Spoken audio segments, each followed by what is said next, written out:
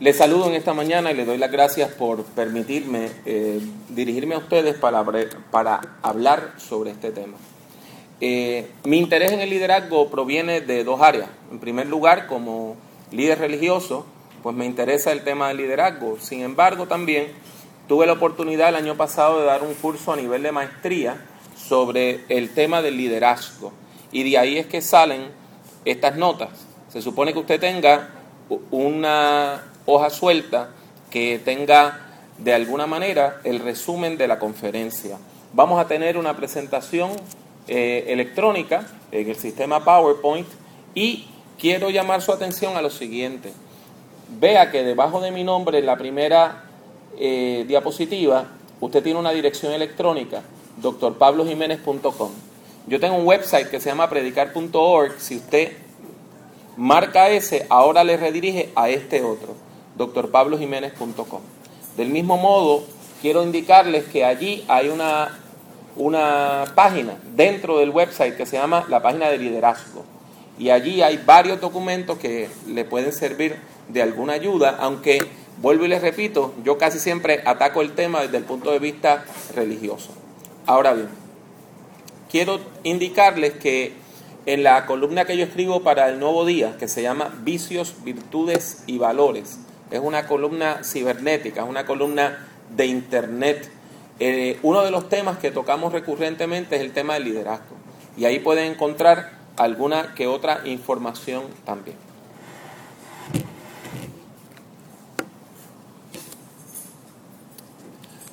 ¿Qué es el liderazgo? Comenzamos indicando que el liderazgo se ha convertido en uno de los temas más importantes que se toca hoy en varias ramas del saber. Por ejemplo, en la industria, en el comercio, se toca el tema del liderazgo. En el campo de la educación también se toma en cuenta este tema.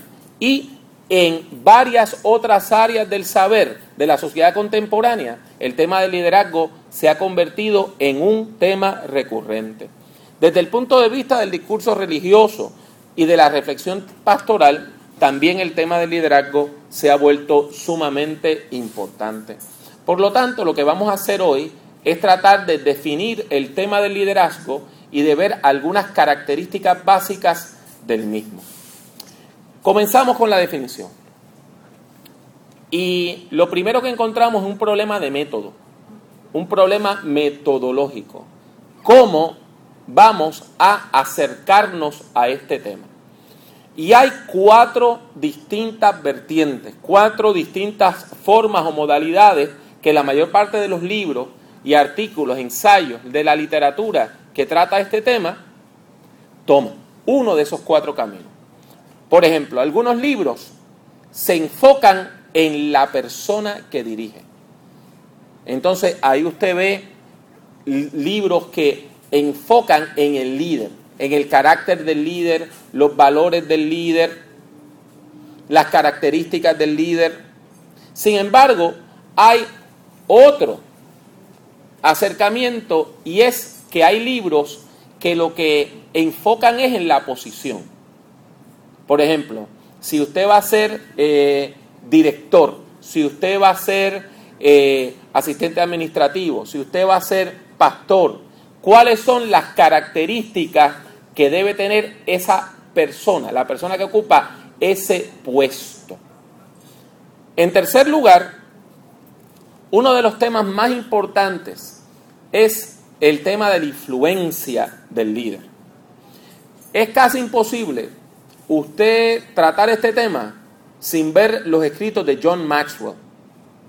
Ayer yo estaba en una farmacia de esas megafarmacias que hay ahora, y encontré todo un estante de libros con más de 12 títulos de John Maxwell. Y su libro más importante se llama Las 21 leyes irrefutables del liderazgo. Maxwell es un pastor wesleyano, es un ministro wesleyano que hace un tiempo ya dejó el pastorado y se dedicó a dar seminarios de liderazgo en todos los Estados Unidos y es quizá el experto más importante en el tema. Recientemente, el año pasado, estuvo en Venezuela y metió 100,000 personas en un estadio donde él estaba hablando sobre el liderazgo. Maxwell define el liderazgo como influencia. El liderazgo es influencia. Y no importa que usted tenga un puesto o no tenga un puesto, si usted tiene influencia, usted es líder, y si usted no la tiene, usted no lo es. Así que ese tema de la influencia del líder es la tercera vertiente. Y en cuarto lugar, hay otro tipo de literatura que lo que hace es que enfoca en la efectividad, en los resultados. Y hay personas que definen el líder como aquel que logra resultados, aquel que es efectivo, no la persona que tiene un puesto. Tomando en consideración estas cuatro vertientes, yo le presento la siguiente definición. El liderazgo es el proceso por medio del cual una persona, un grupo o una organización marca la pauta en un área de la vida, influenciando y capacitando a tantas personas que puede provocar un cambio en el área. Vea que aquí estamos conjugando las cuatro vertientes. La persona que sirve como líder deriva su autoridad del hecho de que otras personas aceptan y adoptan sus juicios y criterios. Vamos a desempacar eso un minutito. Vea, comenzamos indicando que el liderazgo es un proceso. El liderazgo no es un puesto. El hecho de que usted lo nombre a un puesto no quiere decir que usted sea líder o que nadie le vaya a reconocer como tal. El liderazgo es un proceso. Y como es un proceso, es algo que está vivo. Es un proceso vital. Ahora, ¿de qué es ese proceso? Es un proceso por medio del cual una persona, un grupo o una organización, un grupo puede ser líder, una organización puede ser líder, una persona puede ser líder. Marca la pauta, va al frente, va abriendo camino, va indicando cuál es la tendencia. Y entonces, mientras marca la pauta en un área de la vida, va influenciando. ¿Ven la influencia de Maxwell? Va influenciando. Pero no solamente basta influenciar. El verdadero líder capacita otros líderes. El verdadero líder crea otros líderes. El verdadero líder adiestra a otros líderes. Del mismo modo que un árbol de aguacate da aguacate y no da toronja. Pues cuando un líder se multiplica, crea líderes. Es así de sencillo. Una persona que no crea líderes no es un líder. Una persona que está al mando de una compañía y lo que hace es que le quita el liderazgo, la agencia, la chispa a todo el mundo y convierte a todo el mundo en gente que lo único que saben es decir sí, como usted quiera, no es un líder. Porque no está creando líderes. Entonces, esa influencia y capacitación es tal que provoca cambios en el área. Hace que otras personas, imitando su ejemplo o en respuesta a su ejemplo, empiecen a cambiar su manera de actuar. ¿Lo vieron? Por lo tanto, vea que estamos tomando los cuatro temas. Hablamos de la persona o entidad. Hablamos de la posición, indicando que lo importante es el proceso. Hablamos de la influencia y hablamos también de los resultados observables. Ahora, ese segundo punto que está en esta diapositiva es bien importante. Si a usted nadie le reconoce como líder, usted no es un líder. Ahora, los verdaderos líderes, aunque no quieran ser líderes, la gente los reconoce como tales. Cuando usted es un líder natural, la gente en la organización que sea una escuela, sea una iglesia, sea una industria, viene a donde usted y le dice, ¿y qué tú crees? ¿Y qué vamos a hacer? Dice, pero si yo no soy el jefe. Sí, yo sé que tú no eres el jefe, pero ¿qué vamos a hacer? Porque la gente le reconoce a usted como líder. Y es la gente quien le reconoce. Es la gente quien ve su liderazgo. Eso a veces trae conflicto, porque a veces nosotros tenemos una persona que tiene un puesto de director de tal cosa y hay alguien que está en la estructura de la organización, en el organigrama, debajo de esa persona, pero esa persona sí es un líder y el que está ocupando el puesto no lo es. Todo el mundo va al segundo al mando, al tercer al mando, al que es un líder de verdad, y después le dicen, mira, yo sé que tú no tienes el puesto, pero si yo voy donde aquel, esto no se hace. Si vengo donde ti, esto se va a hacer. Y es importante que usted aprecie cuando la gente hace eso y le reconoce a usted como líder. ¿Cuáles son las tareas primordiales de una persona que sirve como líder? En primer lugar, le da sentido de dirección a la organización. Un líder dice, ¿para dónde es para adelante? Hay personas que no saben para dónde es para adelante. Están caminando, creen que van para adelante y van para atrás. O se están moviendo de lado. En vez de avanzar, están retrocediendo o quedándose en el mismo lugar. El líder sabe dónde es el futuro, qué es el progreso, para dónde hay sentido de dirección. Y por eso, el líder o la líder le da sentido de dirección a la organización. Segundo lugar, hay una palabra que en sí viene del campo religioso, que es la palabra visión. Y esta palabra se ha convertido en parte integral de todos los libros que hablan sobre liderazgo. Y es que hay que tener visión. El líder da visión. El líder tiene una visión global que le permite procurar el bienestar de la organización. Un líder ve algo y ve el potencial de algo. Ve una persona y ve el potencial de esa persona. A veces un líder va donde alguien y le dice, tú sabes que tú tienes potencial para hacer esto o lo otro. Y usted nunca ha pensado en eso. Pero el líder reconoce en usted un potencial. Y le da a usted un sentido de dirección y de visión. En tercer lugar, los líderes también tienen que implantar procesos tanto administrativos como interpersonales que sean efectivos y que ayuden al bienestar de la organización. Un líder no desestabiliza, un líder estabiliza. Algo que no está aquí en la diapositiva, pero que yo le voy a pedir que usted lo anote, es lo siguiente. Las organizaciones toman la pauta de sus líderes. No me entendieron, déjenme volvérselo a decir.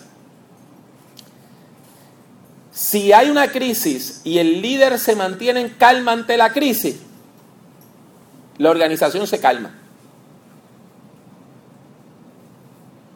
Ahora, si hay una crisis y usted va donde el líder y el líder pierde la tabla, se molesta, empieza a gritar, sale corriendo, hay caos en la organización. A lo mejor usted va desesperado, desesperada, a donde el líder. ¡Ay, supervisora! Pasó tal cosa. Y si esa persona le dice, mira, vamos a arreglar, este es el plan B, hacemos esto, lo otro, pam, pam, pam, pam, y ya está, tranquilo todo el mundo.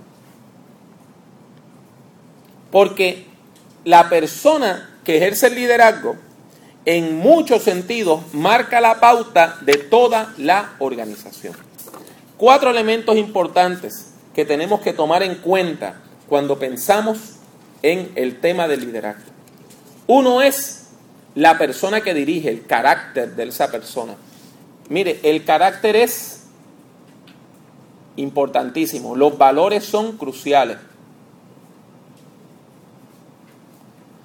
Esto no es negociable. La persona que es líder, con su carácter, le da seriedad y le da capacidad, le da carácter a toda la organización. Ahora, si esa persona tiene un carácter corrupto y un carácter que no es el mejor, la organización como tal no va a ser la mejor.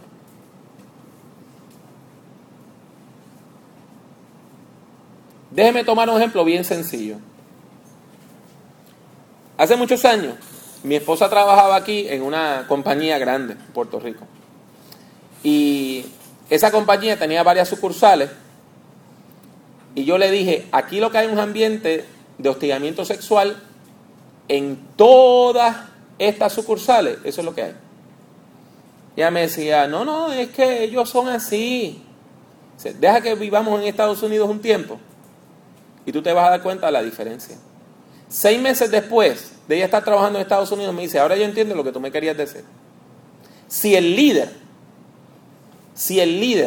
el supervisor, el administrador, el manager, es el primero que está diciendo a una empleada, comentándole sobre su forma de ser, sobre sus piernas, sobre cómo te queda esta falda, diciéndole frasecitas de cariño, diciéndole chistes insinuantes, y él es el jefe, pues ¿qué es lo que va a pasar? Va a permear un ambiente de hostigamiento sexual en toda la organización.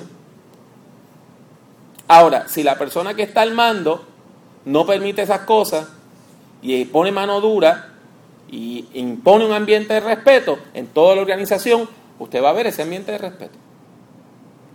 O sea, el carácter del líder es crucial. Segundo, la relación entre la persona que dirige y sus seguidores. Tiene que haber una relación de empatía, de respeto, que usted sepa que puede ir a hablar con esa persona, que si tiene un problema puede comentárselo sin que lo corran, sin que lo echen del trabajo. Tercer lugar, la tarea es importantísima. Hay organizaciones que han perdido su sentido y la gente está en la organización para preservar la organización o para preservar su trabajo y no para cumplir una tarea. Eso a usted le ha pasado, ¿verdad? Usted llama a una de estas líneas de ayuda al consumidor y lo menos que recibe es ayuda. Recibe un montón de excusas, recibe un montón de acusaciones y finalmente le dicen, mire, pues si no quiere el servicio, dése de baja. Y se le olvida a esa gente que ellos están ahí para servir al consumidor. No para que usted sea maltratado o maltratada y finalmente diga, bueno, pues me voy con otra compañía o con otro servicio. Hay compañías, hay instituciones, aún hay iglesias que han perdido de vista cuál es la tarea. En cuarto lugar, la influencia. La influencia es bien importante. Hay organizaciones que no tienen creatividad, que lo único que hacen es imitar a otras personas. Nunca marcan una pauta, nunca van al frente. No tienen influencia alguna. No tienen influencia alguna. Y hay personas que no tienen ningún puesto. Y a la hora de buscar asesoría, todo el mundo lo llama. Oye, ¿qué tú crees de esto? Porque la persona tiene influencia.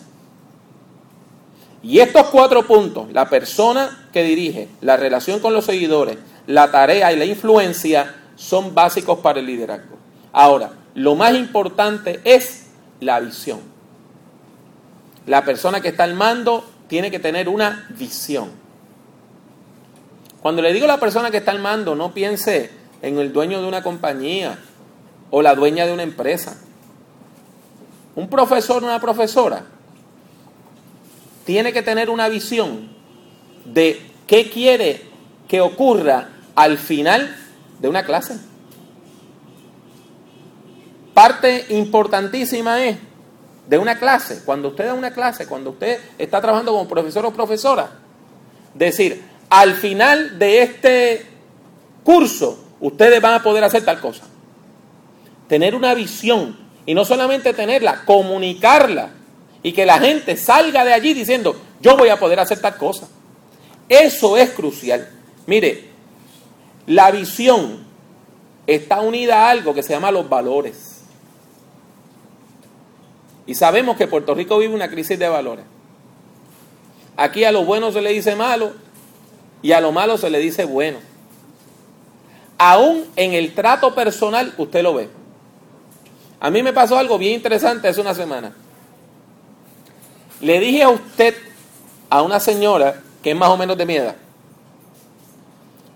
se ofendió. ¿Por qué usted me trata de usted? Yo no soy una vieja. Sin embargo, salgo después y veo que hay una muchacha que llama a otra y le dice, mira, canto de loca, ¿cómo tú estás? Entonces vea, cómo nosotros hemos tomado los valores y lo hemos puesto al revés. Decirle a usted a alguien que es una expresión de respeto es malo. Ahora, decirle a loca a una amiga es de cariño. O sea, los insultos son cariño y las frases de respeto son insultos. Vivimos en un país donde los valores están al revés. Entonces, el líder, la líder, tiene que tener una visión. Y esa visión tiene que estar basada en los valores de la organización y tiene que transmitir los valores de la organización. A veces la gente no entiende la visión de un líder. Y el líder tiene que traducir esa visión. Le tiene que explicar a la gente cuál es el futuro. Le tiene que explicar a la gente qué es lo que se está construyendo. Mientras más claridad usted tenga en esa explicación, mientras más claridad usted tenga en la comunicación de la visión, más efectiva es la organización. Ahora, a veces la visión hay que segmentarla. Hay gente que no puede entender la visión global. Usted se la tiene que dar de a poquito. Explíquele la primera etapa, explíquele la segunda etapa, etcétera. Y otra cosa importante, los líderes motivan. Un líder que no motiva a nadie no es un líder, porque no tiene influencia. Los líderes motivan. Usted quiere imitar al líder, imitar sus características, imitar su forma de ser. Si es un líder que habla constantemente y tiene influencia, usted termina hasta usando la frase de ese líder. Vamos a hablar un poco sobre liderazgo y administración. Gente, en primer lugar, tiene que quedar claro que el liderazgo y la administración son dos cosas distintas, relacionadas, pero distintas. ¿Están conmigo hasta ahí? No es lo mismo y no se escribe igual. En ambos procesos se influencia un grupo. En ambos se buscan resultados. Ambos son necesarios. Sin embargo, el liderazgo se distingue de la administración en varias maneras. En primer lugar, la administración lo que trata es de responder a los problemas. El liderazgo trata de responder a los cambios en la cultura. No me está entendiendo. Déjeme volvérselo a explicar con un ejemplo. Administración se refiere a cómo maneja la organización hoy. Liderazgo se refiere a cómo esta organización puede ser triunfante mañana.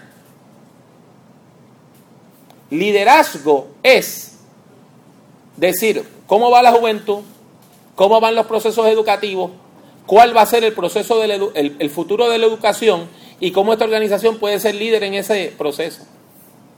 La administración se refiere a que cuando usted vaya a hacer la matrícula esté bien hecha, que su nombre esté ahí, que la prematrícula esté ahí, que pueda pagar.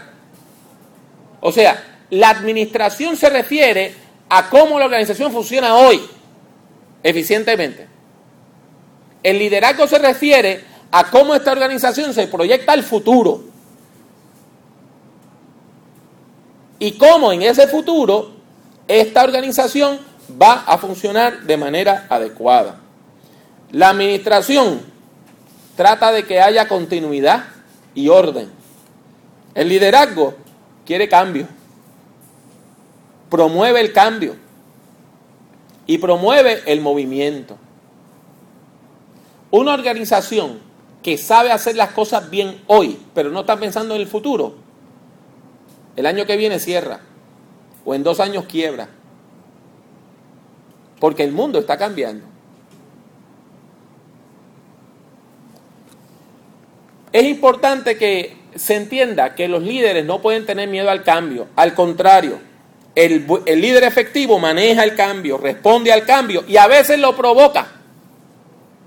A veces lo provoca para anticipar el futuro. La primera tarea del liderazgo, entonces, es trazar un sentido de dirección y tener estrategias para la organización de la compañía, de la organización. El liderazgo efectivo presenta una visión de futuro y no solamente le dice esta es la visión, sino que le dice estos son los pasos para alcanzar la visión. Y aquí quiero que usted distinga entre un soñador y un líder.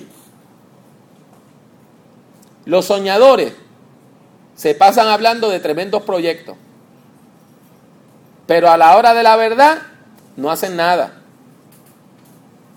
Yo conozco un hombre así, cada 2 o 3 meses le viene con un megaproyecto. Muchacho, voy a hacer un restaurante y ese restaurante va a tener esto y lo otro y para aquí, para allá, y tremendo. Ahora, no le pregunte de ningún plan específico. ¿Y dónde va a estar? No sé. ¿Y ya tienes visto un local? No. ¿Y has pensado en alguien que pueda ser el cocinero? Tampoco. ¿Y sabes dónde vas a imprimir el menú? No, todavía no. Mire, no va a hacer nada. Porque no basta tener un sueño. El verdadero líder sueña y después le dice, y para llegar allí, este es el paso 1, 2, 3, 4, 5, 6, 7, 8, 9, y llegaste.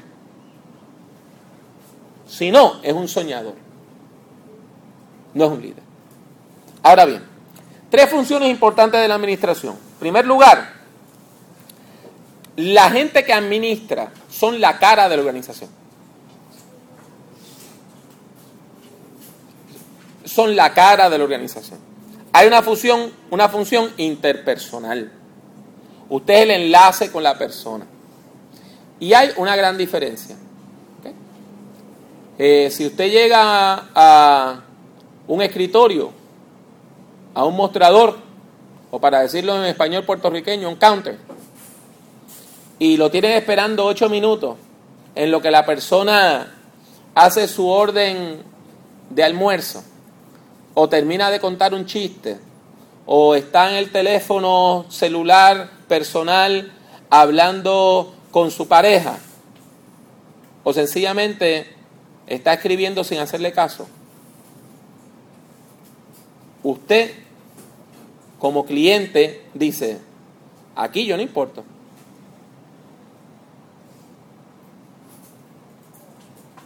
Si a usted le dicen, lo vamos a atender a la 1, y son las 3:30, y no lo han atendido, y nadie se ha molestado en decirle por qué es tan tarde, usted no importa.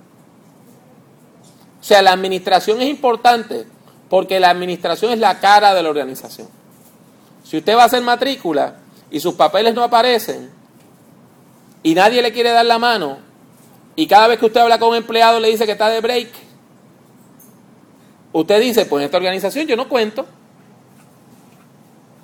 Por eso los líderes tienen que recalcar la importancia de ese primer contacto con la organización y que la administración sea efectiva. La otra cosa, la información. La información tiene que ser efectiva.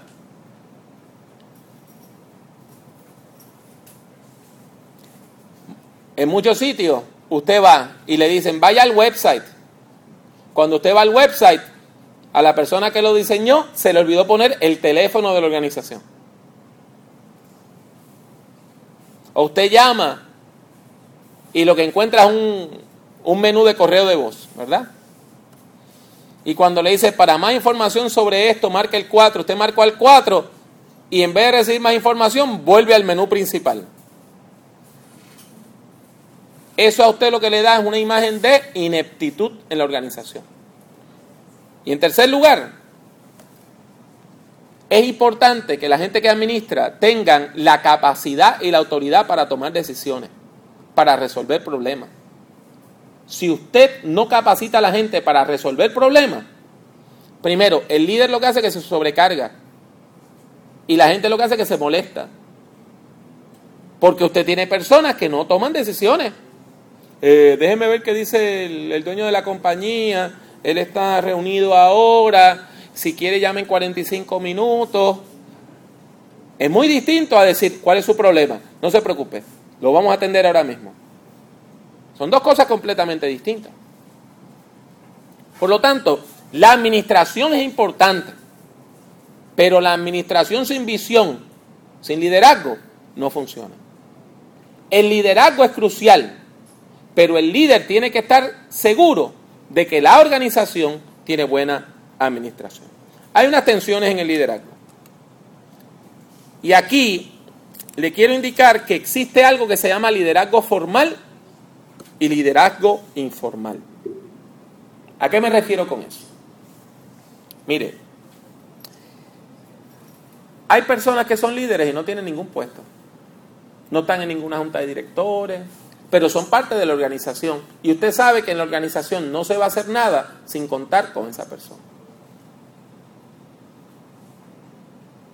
Yo tengo un amigo que él es el administrador de un negocio. Su papá fue el fundador del negocio. Su papá está retirado. Ahora, nadie hace nada en la organización si no hablan con él primero. Esto sirve más en otro tipo de organización, no tanto en negocio, pero en organizaciones comunitarias y en organizaciones voluntarias, en las iglesias, usted lo ve. Hay personas que este año no tienen ningún puesto de nada.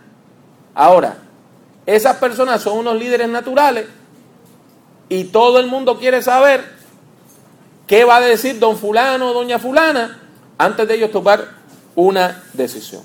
Por lo tanto, el liderazgo formal e informal es bien importante.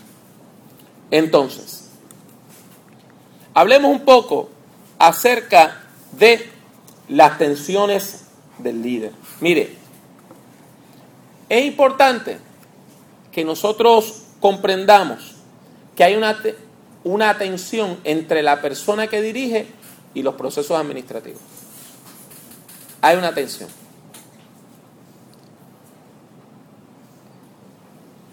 Es una desventaja enfocar en el individuo. Es importante que nosotros enfoquemos en los procesos. Es importante que nosotros enfoquemos en los procesos.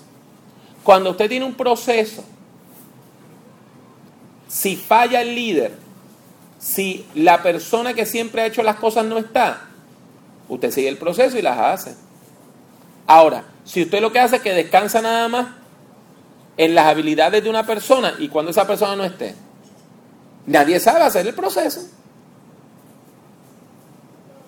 Por lo tanto, es crucial que nosotros, como líderes, desarrollemos procesos claros. Que la gente sepa que en caso de que no esté la persona encargada de esta tarea, para hacer esa tarea usted hace 1, 2, 3, 4 y 5. Porque si no, lo que va a pasar es que la gente va a estar buscando por teléfono cómo buscar en el día libre o en el día de la enfermedad a tal persona. Usted no me lo va a creer, pero no le estoy mintiendo. Yo fui a visitar a un hombre operado de cáncer del colon. Llevaba 2 días operado. Cuando yo llego al hospital a visitarlo, él tiene la camilla llena de libros y de informes. Tiene un puesto altísimo en una organización sumamente importante en Puerto Rico. Y yo le digo, pero ¿qué tú haces trabajando? Me dice, no, es que el supervisor vino y me dijo que la única persona en quien él confía para hacer este informe soy yo. No tenía 48 horas de operado, de una operación catastrófica, como una operación de cáncer del colon, y el hombre trabajando, porque más nadie sabía hacer ese proceso. Ahora, vamos a brincar esa parte de liderazgo formal y de liderazgo informal. Y hay una cosa bien importante.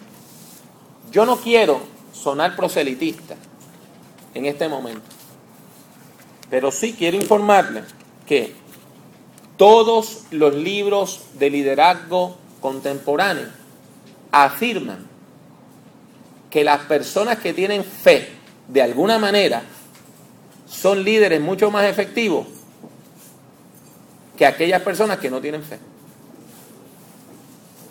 ¿Me escucharon eso bien? ¿Y por qué es eso? Bien sencillo. Porque si un líder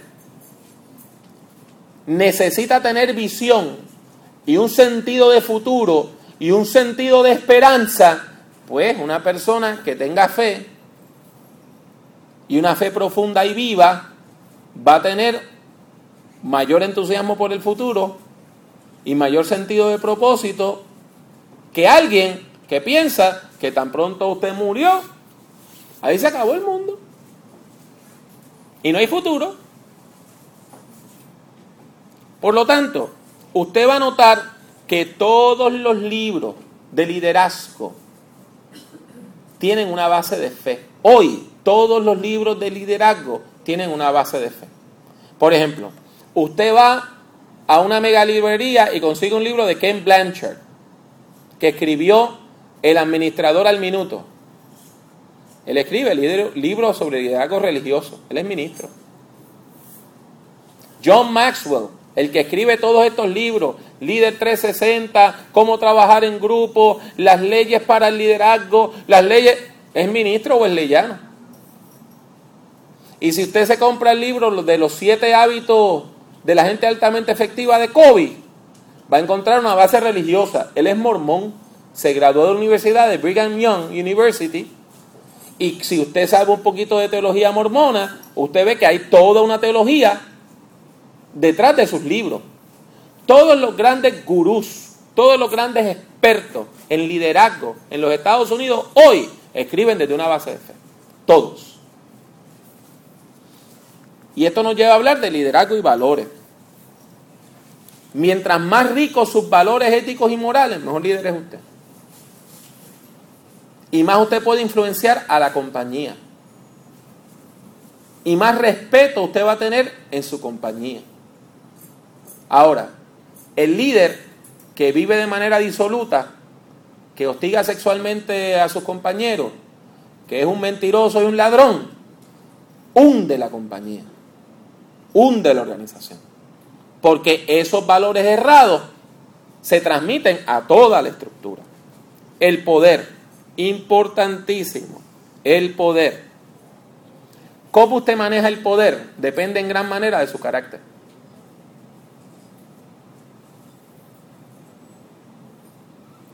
Y los valores suyos van a orientar cómo usted maneja el poder. Las etapas del poder son las siguientes. La mayor parte de la gente no tiene poder alguno. Esa es la primera etapa. Su opinión no tiene ningún tipo de valor. Ahora, hay personas que ellos no tienen poder, pero conocen sí a gente que tiene poder. Usted por asociación dice, mira, yo no puedo, pero yo conozco a la persona que brega con eso. Es un poder básicamente por proximidad a otra persona. Los símbolos tienen un gran poder, ¿saben? Los símbolos tienen un gran poder. Por eso usted ve que cuando hay protestas, se hacen en lugares que sean simbólicos. Van a la torre de la universidad y ponen una pancarta en la torre. ¿Por qué? Porque la torre de alguna manera simboliza la universidad. Si la ponen en una pared común y corriente, nadie le hace caso. Ahora, la pusieron en lo alto de la torre, ¡wow! Tomaron la torre de la universidad. Eso tiene un valor simbólico. Por medio de los modelos. Hay personas que tienen poder y adquieren poder porque su ejemplo le sirve de modelo a otra gente. Si usted hace el ejercicio de recordar a los maestros y maestras, profesores y profesoras que más han influenciado su vida, y yo le pregunto, ninguno me va a decir, oye, porque nadie me explicó lo de la hipotenusa mejor que doña fulana. Los contenidos no es lo que usted recuerda, es el carácter de ese profesor, de esa maestra. Eso es lo que usted recuerda. Los líderes que están en los niveles más altos son líderes que tienen propósito, que tienen un propósito en la vida, que saben para dónde van, que viven con intención, que hoy es importante porque yo voy a hacer tal cosa. Y esas son la gente que le dan sentido de propósito a las organizaciones. Y finalmente, los líderes más altos y los líderes que nosotros vemos con mayor admiración son los líderes y las líderes que uno dice es una persona sabia, es una persona que tiene sabiduría. Ahora, vamos a considerar rápidamente, porque tenemos que terminar, los 10 elementos comunes que usted va a encontrar a todos los libros que hablan sobre liderazgo que usted puede encontrar hoy.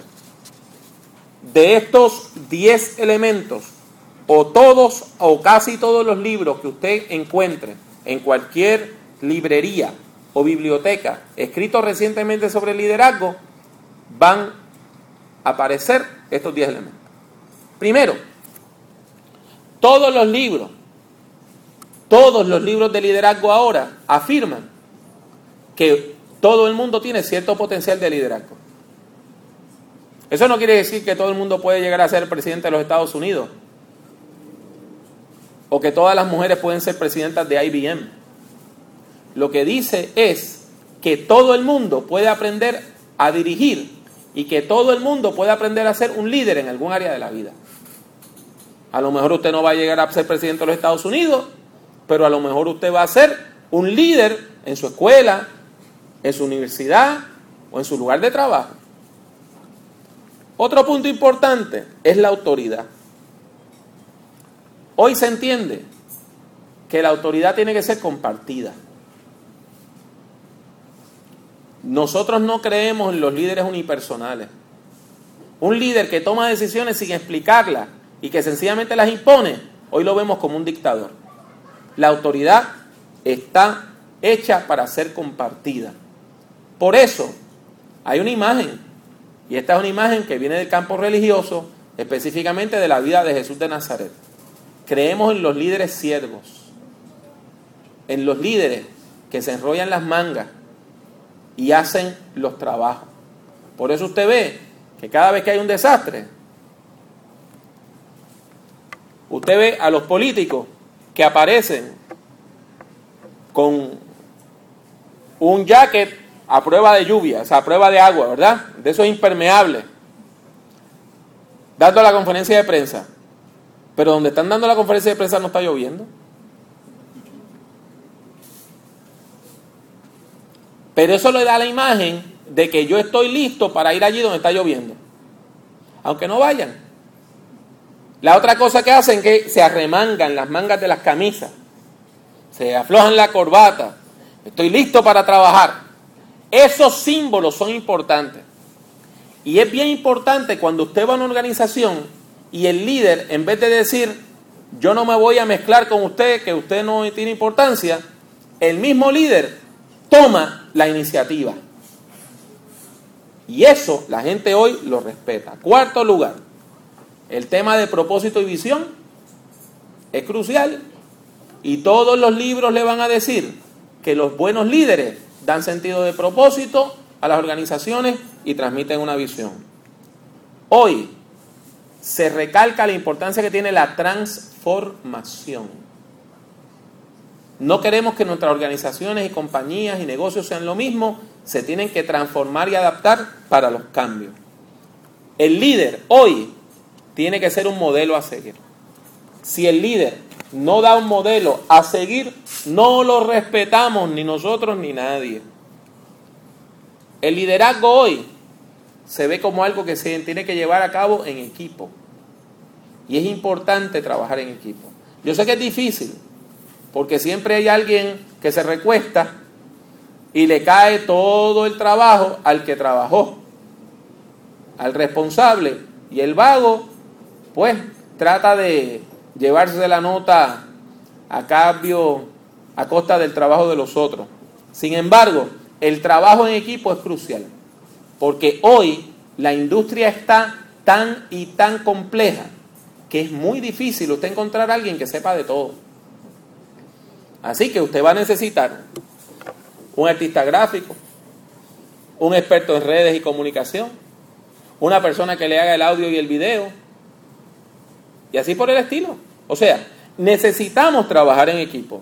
El seguimiento es bien importante, bien importante, bien importante. Mire, el grupo tiene que tener interés en seguir al líder, y el líder tiene que inspirar al grupo. Si no hay ese sentido de que esta es una persona que vale la pena seguir o imitar, la organización está en crisis. Los valores. Las organizaciones tienen que transmitir valores, pero para eso tienen que discernirlos primero.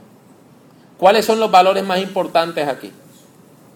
Eso es importante. ¿Cuáles son los valores más importantes aquí? ¿Qué son las cosas más valiosas aquí? Y eso le va a decir a usted cómo usted puede organizar la organización. Y finalmente, mire, el tema de la espiritualidad. Todos los libros de liderazgo hablan de que la persona que dirige tiene que cultivar una espiritualidad. Franklin Covey, en los libros de la compañía Franklin Covey, específicamente en el libro de Stephen Covey, que se llama Los 7 hábitos efectivos, o sea, los 7 hábitos de la gente altamente efectiva, el último es que usted tiene que afilar el hacha. No sé cuántos de ustedes alguna vez han manejado un hacha. Cuando yo era un niñito, yo fui niño escucha, y yo manejaba un hacha que era casi de mi tamaño. Le decíamos un super hacha, de esas que tienen un mango de 3 pies. Y yo cortaba, cada vez que había que cortar un árbol que salíamos a acampar, yo era el que lo cortaba. ¿Y sabe qué? Yo aprendí por experiencia que si el hacha no tenía filo, usted se tarda mucho más que si toma media hora y la afila bien, y entonces corta el árbol. Pues una de las cosas que usted tiene que aprender a hacer es a renovarse. Tiene que descansar, tiene que hacer ejercicio, tiene que alimentarse bien. Si usted es uno de esos líderes que sobrevive con azúcar y cafeína y azúcar, eventualmente se enferma. Y eso es parte de su espiritualidad. Yo espero que esta conferencia sobre liderazgo le haya sido de alguna manera interesante o efectiva. Si tienen alguna pregunta para mí y me la quieren hacer más adelante, me pueden conseguir en www.drpablojimenez.com, mi página de internet, y será mi placer contestarle. Con respecto a literatura, le quiero recomendar sobre todo el primer libro de esta lista. Este libro, Reviewing Leadership, A Christian Evaluation of Current Approaches, aunque es un libro religioso, hace una investigación bien exhaustiva de lo que hay en el campo del liderazgo, publicado recientemente. Y es un gran resumen sobre el tema, y se lo recomiendo para usted o para su biblioteca. Espero que la conferencia haya sido de algún interés, y si hay alguna pregunta, estamos entonces a su disposición.